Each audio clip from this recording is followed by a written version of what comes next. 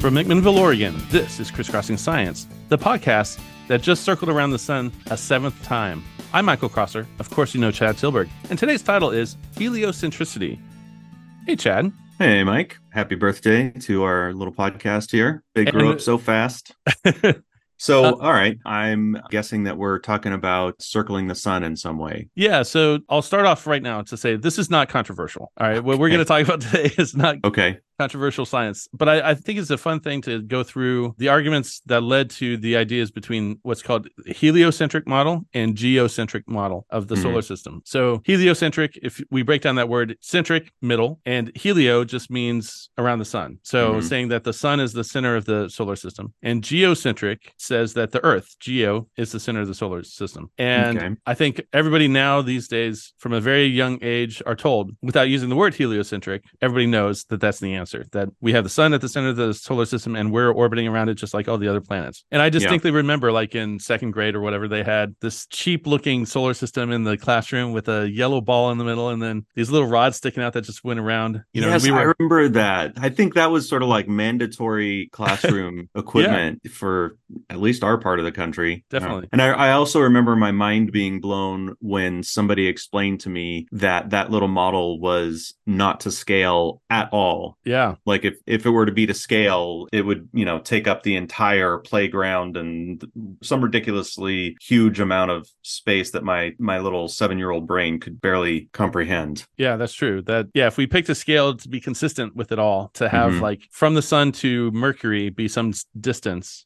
Once you get out to the outer planets, the gas giants are like far, far, far away. You have to travel a long distance. Right. And then it's also not to scale if the sun were the size of that ball. Yeah, which is like about the size of a softball, right? Yeah. In this model, and maybe a little bit larger than a softball. Yeah. But at that scale, like the Earth would be so tiny, it's just a little speck on there. Yeah. So compared to the sun, Earth is tiny, tiny, tiny, tiny. But anyway, because of things like that, I think most people just have in their mind, yes, obviously this is how it works, but don't understand why it is that we think that way. And I what's think the evidence? Like, how do we know? Yeah, and I think it's worthwhile to stop and remind ourselves of some of this stuff, just because we should not be going through just assuming that we know everything. We should know some of the backstories of different things. And so we're going to talk a little bit about history today and talk about how it is that we know that the Earth is in fact orbiting around the sun and not the other way around. Yeah. Well, it's interesting because any person's day-to-day experience, if they didn't know better, if they hadn't been taught better somewhere along the way, it makes total sense that you would think that everything else is orbiting around the Earth, because that's just what your senses at sort of like a first approximation are telling you, your unaided senses, right? Like it's the sun that is moving across the sky and it's the stars that are moving across the sky, and I am standing here on this fixed point. I'm not moving. So it's understandable why a geocentric model, I suppose, would have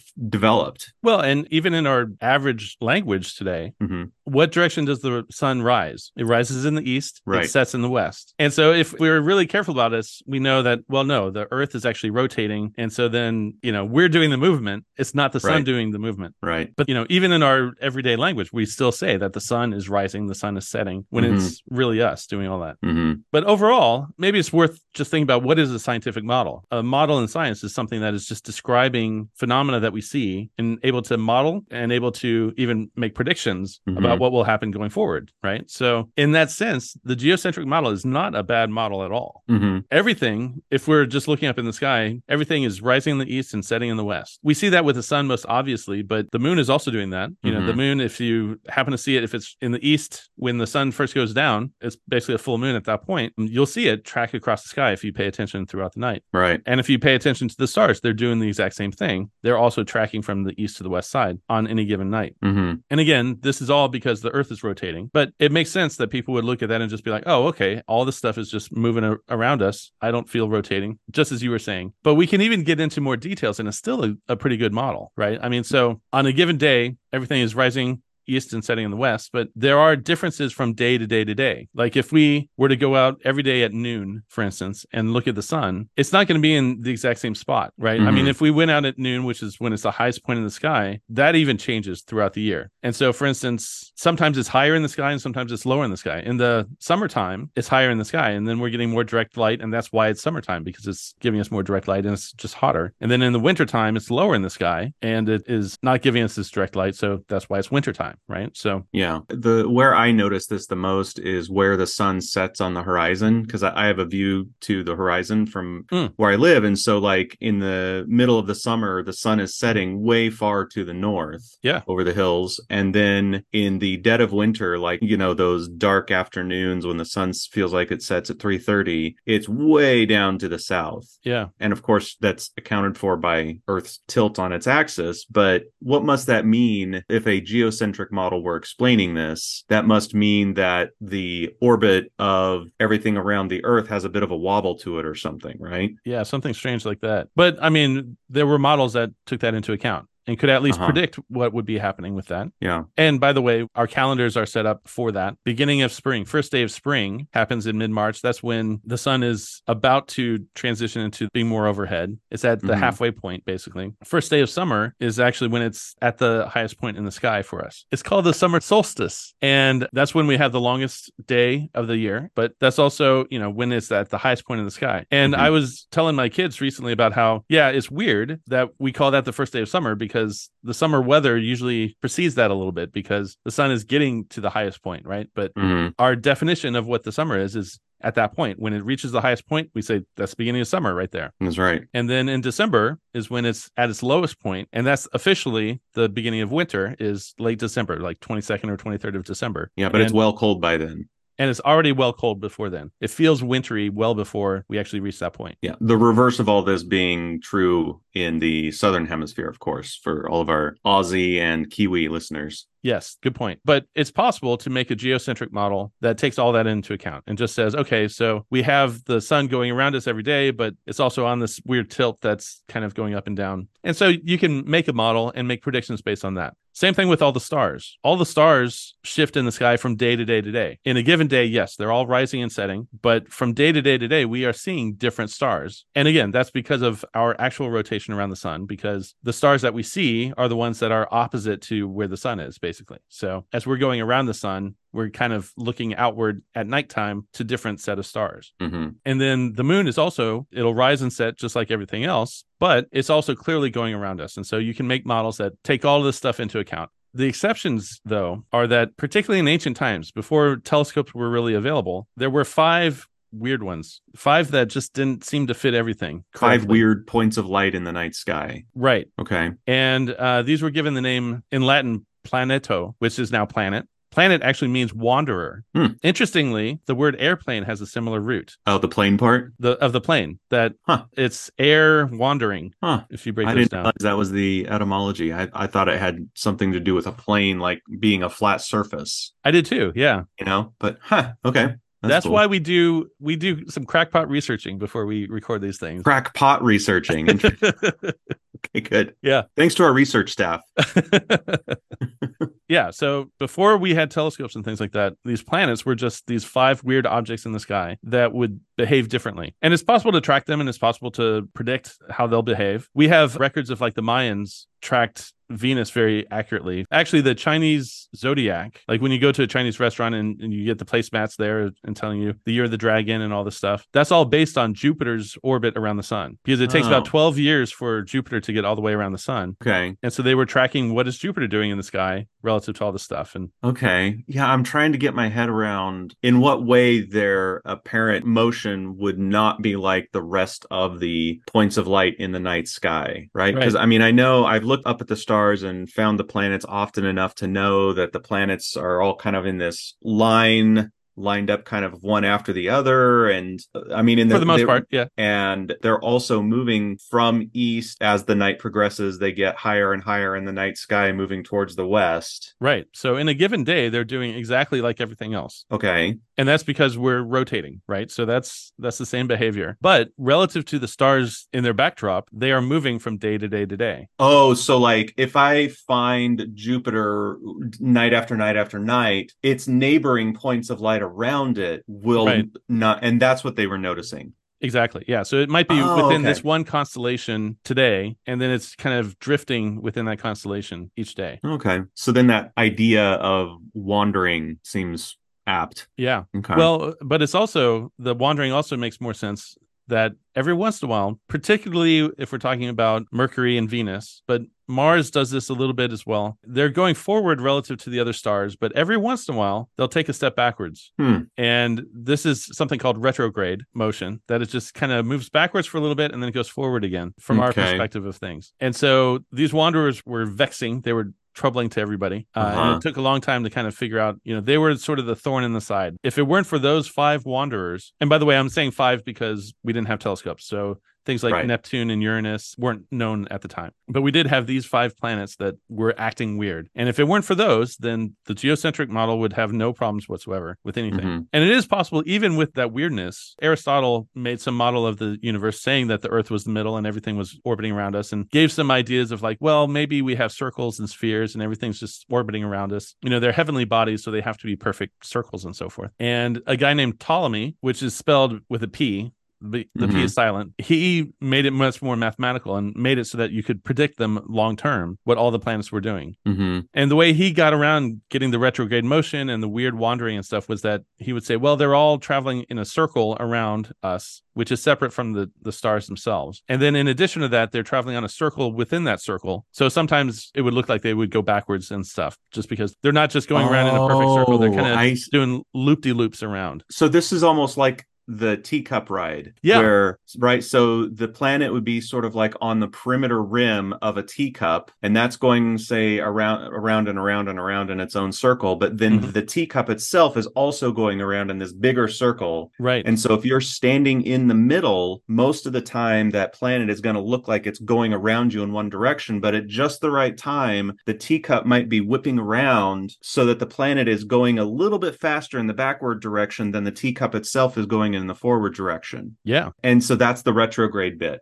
Okay. Yeah, and so it's possible to make all that models. Now, one issue with that, though, is that in order to make that work out, you have to study each planet's motion separately. And so it's not a universal thing. You can kludge it, you can put all these workarounds to make each one work out, but they're, it's not ideal. Okay. Right? I mean, as far as predicting what they can do, you can absolutely do that. It's just, if you find a new planet, you have to suddenly make up all new circles on circles and fit your new thing to it. Now, even with all this, like, it was predictable, and it was a good model because it worked for most situations. And even though some people were like, well, it seems overly complicated to have circle on circle on circle and doing all this stuff. And some people proposed, Copernicus famously was one of the people who proposed, like, well, maybe it would make more sense if we're actually going around the sun instead. But the thing is, people actually did tests to prove that. All right. And so a big one that people did, have you ever heard of a parallax measurement? Well, so I understand what the concept of parallax is, but I'm not sure what you mean by a parallax measurement. Well, what is parallax? So parallax is the apparent difference in position of something when you are looking at it from one position versus looking at it from a large angle. Yeah. And so, like, one that people might be familiar with is like if you're looking at the gas gauge or something, and you, the driver, thinks that the gas gauge is somewhere, but then your passenger in the front passenger seat is freaking out because it looks like it's on the E from their perspective.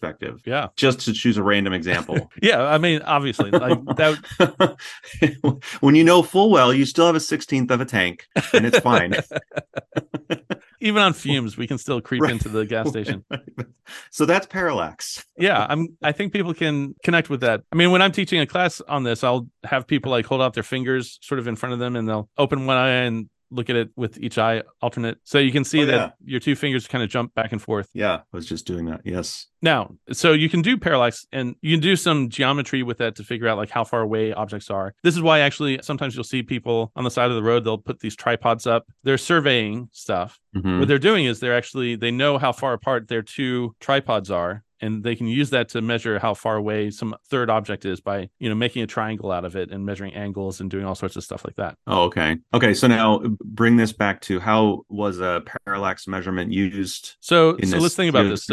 So in order to see a difference, if we just use our two eyes, if I look across the quad here and I do the two eye thing, one eye and then the other eye, I don't see much of a difference. It's only if things are really close that I can see a big difference between the two. Right. Okay. And so the farther apart you can get your two observations, the farther away you can measure distances of objects. Okay. And so that's why surveyors will have two different tripods that they'll separate from each other. The farther apart they are, the farther distances they can actually measure. Okay. And so let's think about that with the Earth. Well, how could we measure differences of things like that? Well, one way we could let the rotation of the Earth. Like I could look at a set of stars maybe early evening and then just before sunrise, look at the same set of stars and see if they moved. I mean, obviously we just said they rise in the east and they set in the west. But from our perspective, the way we would describe it, we'd say, well, we just moved from the Earth rotated. We went basically the diameter of the Earth, essentially. We traveled quite a far distance from the evening to morning, right? So, but it turns out you can't tell the difference with that. Oh, I see. So what you're saying is that these two stars that in the evening are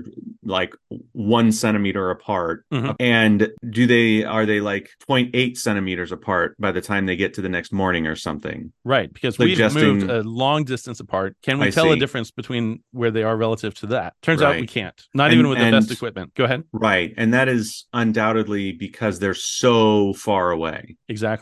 I mean, but that's what we know now, right? That wouldn't have been of use at this time. Okay. And people even did a better test than that, because you can imagine if we are actually orbiting around the sun, what if we looked at the same set of stars, say in January, and then looked at them again, say in June, so like 6 months later, so that our orbit, we're on exactly the opposite side of the sun. That's probably the largest parallax measurement we could ever do. I mean, now I guess we could send satellites out and sort of do the same if they were a little bit farther away, but that's the best that we could possibly do. And they had people with the best eyes, and there are various records of people trying this over the centuries, and they could not tell the difference at all either. Okay. And so, if you're supporting the geocentric model, you'd say, well, that proves our point. We did this just on the hypothetical, if it's hypothetically heliocentric, we should probably see some subtle shifts between locations of things, but we didn't see that. So this just proves our point. It is definitely geocentric.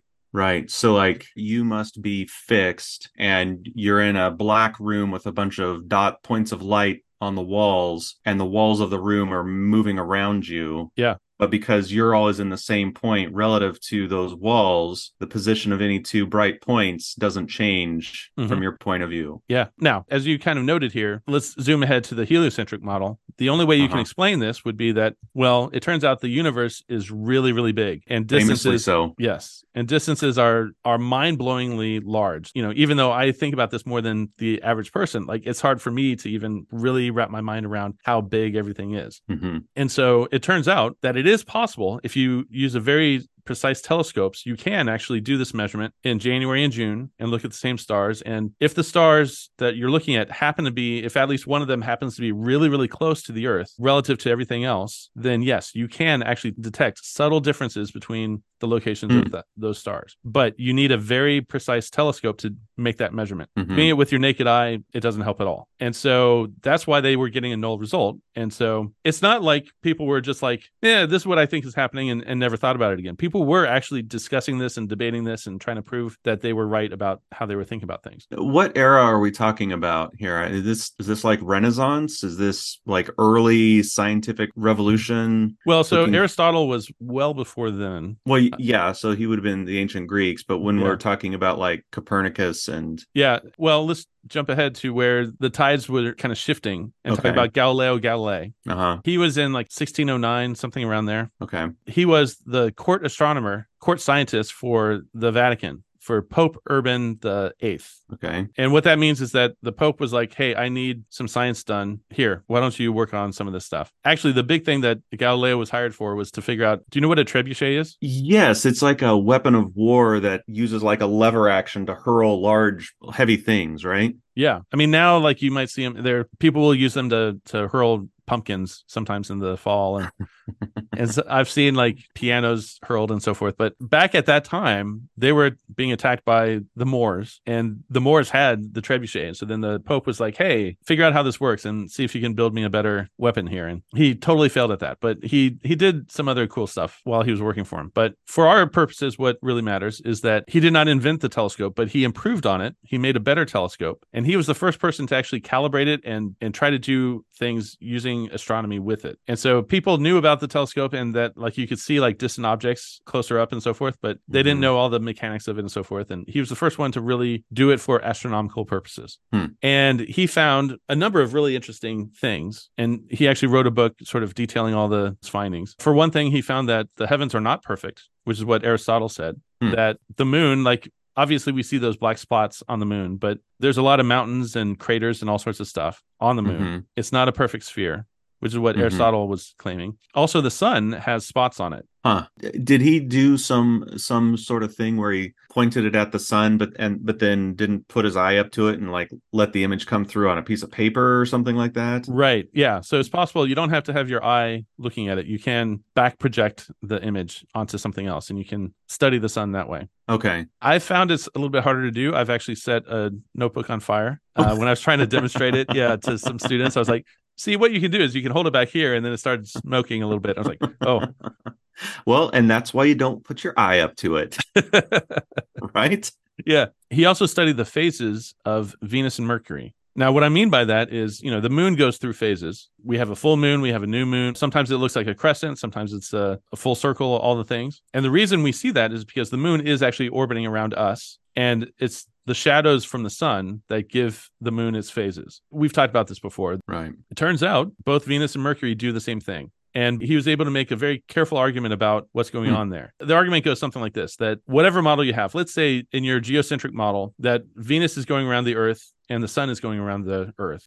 Let's just choose one situation. Maybe the Venus is always farther away from the Earth than the sun. And so it's always going to have either be a full Venus or maybe at most to like a half Venus, because it's always farther away. So we're always going to see it mostly lit up. Okay. Yeah, that makes sense. Or maybe you'll have a model where it's closer to than the sun is, and then it's always in, a partial Venus. Okay. Like new Venus where it's almost all in shadow or only a little bit lit up. But you would never have a situation where it's doing both of those things. Right? Yeah, that makes sense. If it's doing both of those things, then that means it's actually orbiting around the sun. Right. The fact that if it's doing both of those things, that means that sometimes it is closer to Earth than the sun, and other times it is farther away from Earth than the sun. Yeah. And the only way that can be true is if Venus is not going around Earth, but is going around the sun itself. Right. Okay. And so Galileo was able to make that argument as well. Another cool thing, he looked at the Milky Way through a telescope. The Milky Way, we all know, that's our galaxy. That's where all of our stars are. But the Milky Way is actually it's the streak. Maybe at your house, you can actually see like the streak. Maybe it's dark enough where you can see it's just like blurry light, but it's actually made up of billions and billions of stars. Yeah. And so by looking at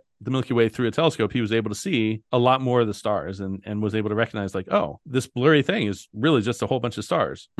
Which tells you actually that the Milky Way is a lot bigger than what you would normally think. So one of our big arguments here that we were just talking about, like with the parallax, was that in order to think that we're heliocentric, you'd have to agree that the universe is really, really big. And so seeing the Milky Way as a bunch of individual pinpoints of light that must just be so far away that they look all blurred together does suggest that, okay, well, that helps us with that part, right? And then the final thing he saw was he was able to look at Jupiter through a telescope. And so he was able to see the red spot. He has records of that, but he also saw 4 of its moons, and he was able to track those moons and was able to argue those moons are clearly going around Jupiter. Right. Okay. No other way to observe it. They have to be going around Jupiter.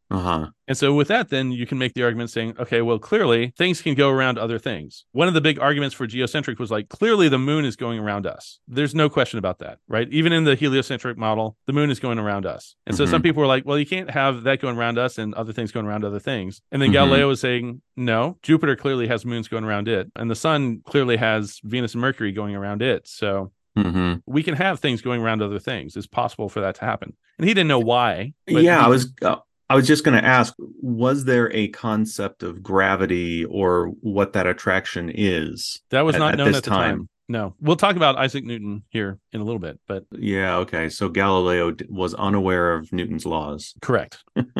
But that's coming. Let's give Galileo. Right, yeah.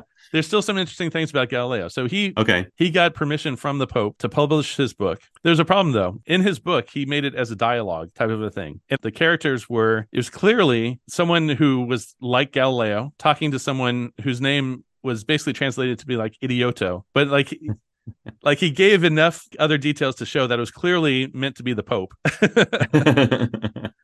And so it was this conversation between this idioto, the Pope, talking to him about how to do all this stuff and was asking all these dumb questions. And anyway, Galileo's patron was the Pope.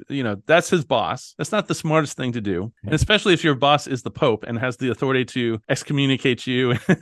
So especially since this was the beginning of, what is it you don't expect? The Inquisition? Because nobody expects the Inquisition. Yeah. It was the beginning of that. And so he actually went to trial twice because of this book. And he was ultimately put under house arrest and lived out his life under house arrest. And then he also was sort of excommunicated and basically not allowed to go into heaven. It actually wasn't until Pope John Paul II in 1992 that the Catholic Church was like, okay, we're letting him in. It's okay. I'm picturing that purgatory waiting room from Beetlejuice. Yes. And he's sitting there next to like the shrunken head guy or something. Yep. Yeah. And his number finally comes up. Yeah. So anyway, So that was Galileo. So now we have experimental evidence suggesting that maybe the heliocentric model is better, but we'll skip ahead to Isaac Newton. So Newton actually came up with very profound insight into both the laws of motion, which are now called the laws of motion, and to gravity in general, which is what we call the universal theory of gravity. Now, a lot of people are confused by this, that there was gravity before Newton came around. He didn't invent it. No, he modeled it, though, and was able to show that our perception of gravity here is the same thing that's keeping everything else in orbit. Okay. So anyway, with Isaac Newton, then, we have firmly said heliocentric model. But more importantly, with the heliocentric, now we have generalized functions that can be used to model all the behavior of stuff. So the reason we are going around the sun is because of gravity. We're going around the sun. That's causing the seasons. That's causing all the different things that we see. The planets. Oh, let's talk about why the retrograde motion is that, if you're going to orbit around the sun, if you're closer to the sun, you have to go faster than if you're farther away. So Mercury is going faster than we are. Venus is going faster than we are. But then like Mars and Jupiter, I said Jupiter, it takes 12 years for Jupiter to go around the sun. That's because it's farther away. And so the retrograde motion just happens basically when we're lapping somebody or if they're lapping us. If Venus passes by us, then from our perspective, we're seeing it compared to other stars. From our perspective, it looks like it tracks backwards relative to the other stars. But that's just because we're both moving objects going around. And so anyway, it all makes sense now using the heliocentric model. And this is also something that allows us to explain the phenomena of comets. And if we see asteroids, we can track those and know exactly what's going on. And last year at some point, some weird object came into our solar system and left again. And we were able to track that and say, this is how it's going to behave and so forth. So that gave us just a tremendous amount of power. And actually, that allowed us to discover the planet of Neptune through a telescope. So at some point, people found Uranus and they were able to track it. But then they noticed that Uranus actually had a weird orbit to it, that it wobbled a little bit. It was not nearly as pretty as Jupiter and Saturn and all these other planets that we had. And so a Frenchman named Urbain Le Verrier, I don't know, noticed this and he made a prediction. And he was like, okay, so what if there's actually a planet located right here that would cause Uranus to have a weird orbit like this? And so he pointed his telescope exactly where he predicted, and Neptune was sitting right there. It was exactly where he predicted it would be. That's cool. Yeah. So anyway, these are the big arguments for it. The fact that the planets go through retrograde motion is really just a detail of we're moving along with everything else. If we were standing still, we would not have that effect at all. But because we're moving as well as the other planets, sometimes it looks like they're moving in weird ways. The fact that we now know more about gravity, and we know that, say, Jupiter, because it has nearer to it strong gravity, it can have moons, just like our moon being near to us can be attracted to us more so than other things. And us actually being on the Earth, so close to the Earth, means that we're attracted to the Earth more so than we're attracted to, say, the sun or something. Yeah. And then there's also the other piece of evidence that you got to is the parallax issue, that once technology was sufficiently fine-tuned, that parallax could in fact be detected, that you would predict to exist. Yeah. And even for the parallax, though, I mean, the stars have to be close enough. They have to be like within, let's say, 100 light years or so for us to see that difference. Right. Whereas like the Milky Way is 100,000 light years across. And so most of the stars, we cannot even use parallax to really do this measurement for, because the Milky Way itself is just so big that it really is mind-blowing how big things are. Yeah. So it's like you said a little bit ago, if you look across the quad and close your right eye, then close your left eye, and close your right eye and close your left eye, it doesn't really look like the building across the quad is moving very much. Right. But if you sort of do it in a way that the vertical bar on your window frame is right in the middle, and that's only about a meter from your face, and you do it, then the position of that bar sort of changes. And so that would be sort of analogous to a really close by star relative to very distant star. Yeah. Or if you're driving on the road, right, and you see road signs are just zipping by, trees which are a little bit farther away, you can see them moving, but they're a little bit slower. And then like Mount Hood is just staying put, right? Just because relatively you're not moving fast for that object. Right. But all these things together, this is why we agree with the heliocentric model. And it actually taught astronomers a big lesson. And later on, when people were trying to figure out the center of the universe, there's some data where it's like, oh, some of the observations we have suggest maybe we're at the center of the universe. And so they had to be very careful not to make that same mistake, to make like a geocentric type argument. Cool. I think that should be interesting to people who are aware of certain facts, but maybe not the full history and evidence behind them. So yeah. Thanks, Mike. Yeah. This episode was recorded on the beautiful campus of Linfield University. Rody Ortega wrote our theme music. If you like this episode or others like it, you should subscribe to the podcast. That way you'll download the latest episode as soon as it becomes available. While there, leave a comment and a rating, and that'll help other people find our podcast. If you have ideas for future episodes or questions that you would like us to address, email us at crisscrossingsci@gmail.com. All one word, all lowercase. Or hit us up on Facebook. Until next time, thanks for listening.